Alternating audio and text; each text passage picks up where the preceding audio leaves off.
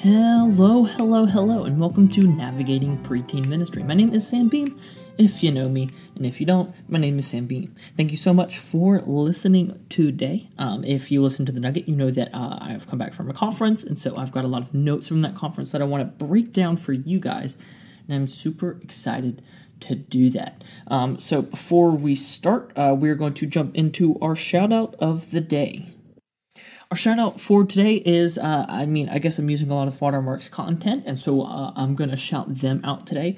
But they have a podcast called the Church Leadership Podcast, and I believe I've shouted it out before, but it's worth mentioning again. It is something I listen to regularly, right? All the stuff I shout out is not just things that I found, but things that I listen to regularly because they help equip and grow me as a leader, and they do a great job. They interview other leaders, they interview people within their church and outside, and really just get to break down a lot of really cool, big topics, and they are just easily digestible, always applicable, and very enjoyable. So I would encourage you guys to go check that out. Of course, as always, I'm going to have that linked down below. But for today, we're going to be kind of following up the nugget we had. I talked about giving yourself a personal inventory on where you're at. And that came from one of the sessions. This session was by John McGee. If you don't know John McGee, he's kind of like the main speaker for the podcast that they do. He's a great speaker, great communicator, and he spoke on a tired leader, essentially. And so I'm going to be talking through some of the notes I got from that and kind of applying it within the realm of our own ministry area and some specifics there on how we can think through that. So his main point that John started with was that a tired leader is an effective leader, and he made a really great point that I meant to share in the nugget, but I'll share with you guys today. And he said the key to effective ministry is longevity in ministry, meaning that if we want to be effective in our ministry, we have to be there long term, right? I'm not going to make the impact in my preteens' lives if I'm there for a year and gone. I'm not going to make the impact in my leaders' lives if they see me for 2 years and then they see me disappear, right? Turnover in the church can have a lot of tough side effects. It can show weakness and things like that in the church and in faith, and it can really affect a lot of people. And so if we want to be effective ministers, we want to be long leaders. We know that those kids in our ministry that we've seen from start to finish, we have a much better, deeper relationship. We've seen them grow. We've seen them change. We've seen how the Lord impacts them. And that is just part of effective ministries because we're there long. We get to see the impacts and be the impact and speak into a child's life and have validity in that.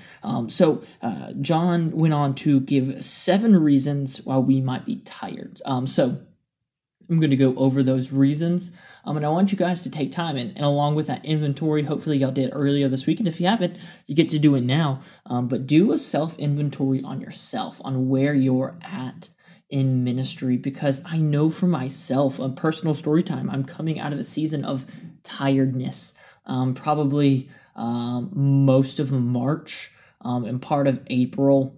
I was just very tired, you know. It's those days where you go into work and you're like, I'm going to do the bare minimum to skirt by, right? You'll look at that to-do list and you see all the things kind of adding up, but they're not quite crucial.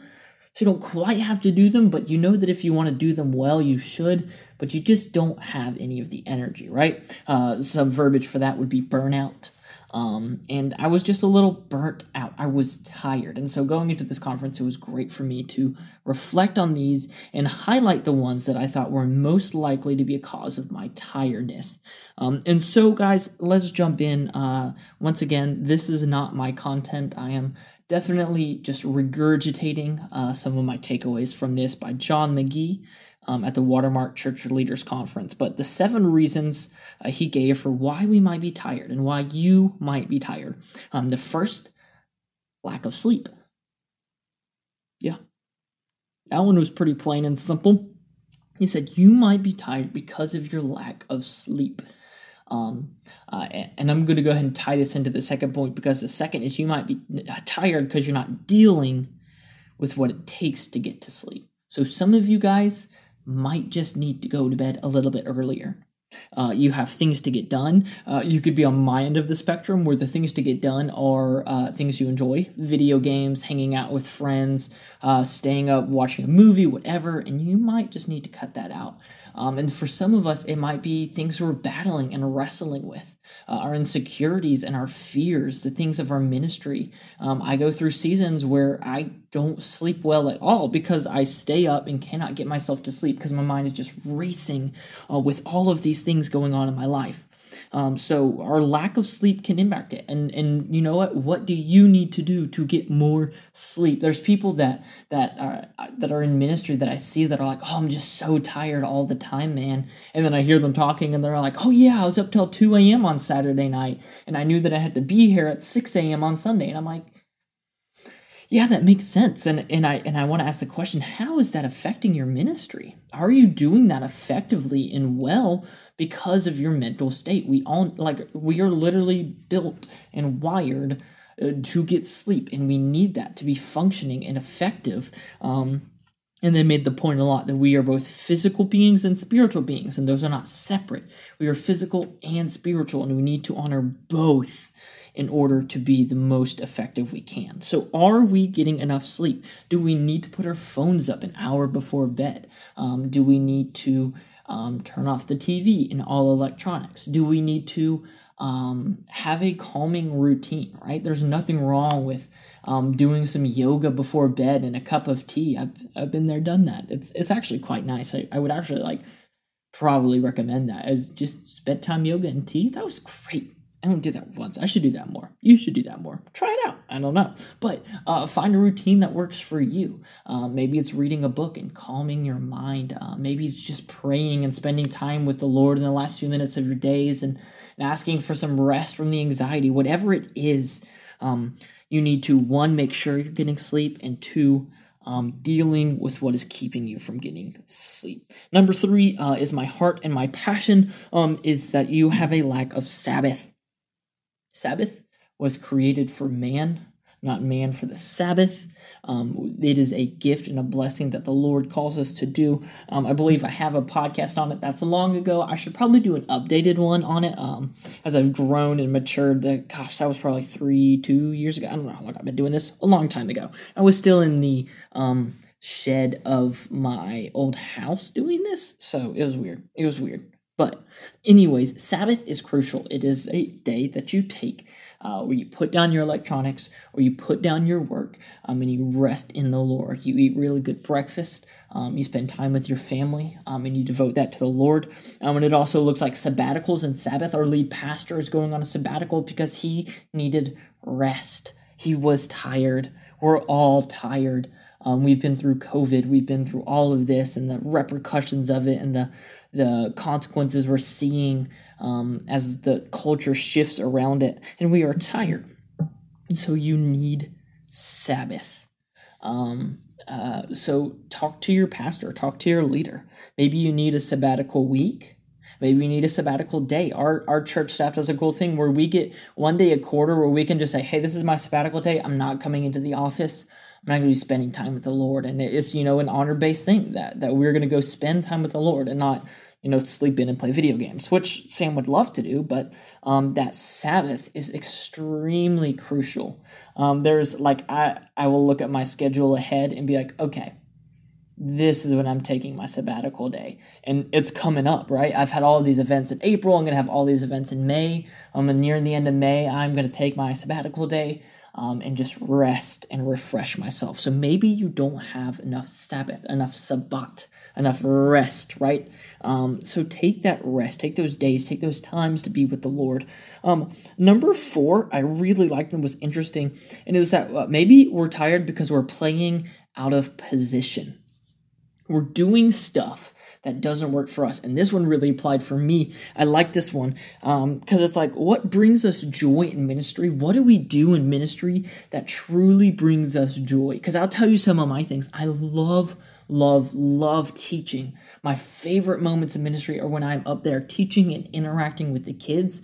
And I also really love some of the weird organization things. I love a nice spreadsheet. I love getting things organized and set up, but only certain things, right? And things that I don't like. Something in me just despises scheduling volunteers. Whatever it is, there's a mental block in my head, and I just hate having to schedule volunteers each month. It's just, that one gets me. And there's some things that I'm okay with and some things that I don't like. But in your ministry, what gives you joy and what does not? His point was that maybe we are working in an area we shouldn't, right? Maybe a kids pastor is working in a senior level, and that's just not for them, or an administrative level, and that's not for them. Maybe we need to talk with our pastor about our role in the church. And then maybe we are just focusing on some of the areas that we should pass off, right? We should delegate to a volunteer, or maybe ask another staff member, depending on your staff context, what that looks like. But are we playing out of position, meaning are we spending more time doing the things we do not enjoy than doing the things that we refresh us, right? We all have natural gifts that we enjoy and that we like to do. And if we aren't doing those in our ministry, we're not going to find that joy. We're going to get burned out. We're going to be tired. If we're just doing the administrative background for me and I'm not getting to be on stage and interact with students and play and hang out, then I'm missing what brings me joy. So are you playing out of position? And by that I mean, are you taking time to do the things that bring you life and bring you joy, or are you just doing what you need to get it done? Number 5 is that we're doing too much. I think all of us can say that we are guilty of that as pastors. I feel like at this point it is in our job description to do too much. But that's not how it should be. It shouldn't be too much. We should have the option to delegate that, right? We should have the team to delegate that. And so for you, what does that look like? Are we building a team that can take on our burdens, right? I left last week for a conference and my team ran my Wednesday night because they are capable, right? I didn't have to cancel and I didn't have to worry about it not getting done because I have a capable team, right? So are we doing too much? Are we trying to be the savior of the ministry? That was one of the first talks I talked about. I said, we are not the Messiah. We are not in charge of saving everyone, of doing everything, of getting it all done. That is Jesus. And so we can just do what we can do, right? They told us to focus on what only we can do. And not everything else. So are we doing too much? Are we trying to be the main stage speaker, the schedule, the coordinator, the meeting guy, the pastor, the discipler, the counselor? All of these things, when we have people in our ministries who are lacking because they don't have enough to do, right? Can we delegate that? Number 6, guys, and this one's a big one for some of us, is unconfessed sin. They are big on a culture of authenticity. And so unconfessed sin is a burden. I think all of us have gone through a period in our lives where we've dealt with unconfessed sin, where we've dealt with things that we haven't told people, and we know that that is tiring. It is a burden, and it weighs down on us. And Satan will creep into our minds and tell us that it is okay, that we'll move on, that people will look at us differently if we talk about this. But the truth of the gospel is there is no sin that has not been washed away by the blood of Jesus Christ. And we get to be free of that burden. And it is painful and it hurts. And there may be repercussions because sin carries consequences. But at the end of the day, no repercussion will outweigh the burden that sin carries. So maybe you need to sit down with your pastor. Maybe you need to sit down with your small group or your Sunday school class or whoever and talk about this sin and get it out because it is weighing you down. And then last but not least is that we have no rhythms, right? God created the world in a natural rhythm, day and night, Sabbath, festivals, right? There's natural rhythms to life, and sometimes we are outside of those rhythms, right? I have underlined that we need to go and then recharge, and then go, right? What is our rhythm that fuels us, right? What is your daily rhythm? What do you do each morning to fuel yourself? Is it sit on your phone and scroll social media? Because I've been guilty of that. Or is it spending every last second you can in the Word, right? You're almost ripping yourself away from your time with Christ because it's so good to get to wherever you have to be. Is it that, or is it, just frantically trying to get ready because you're up too late and you're not quite on time again, and you need to get to the church, right? Are you giving yourself time?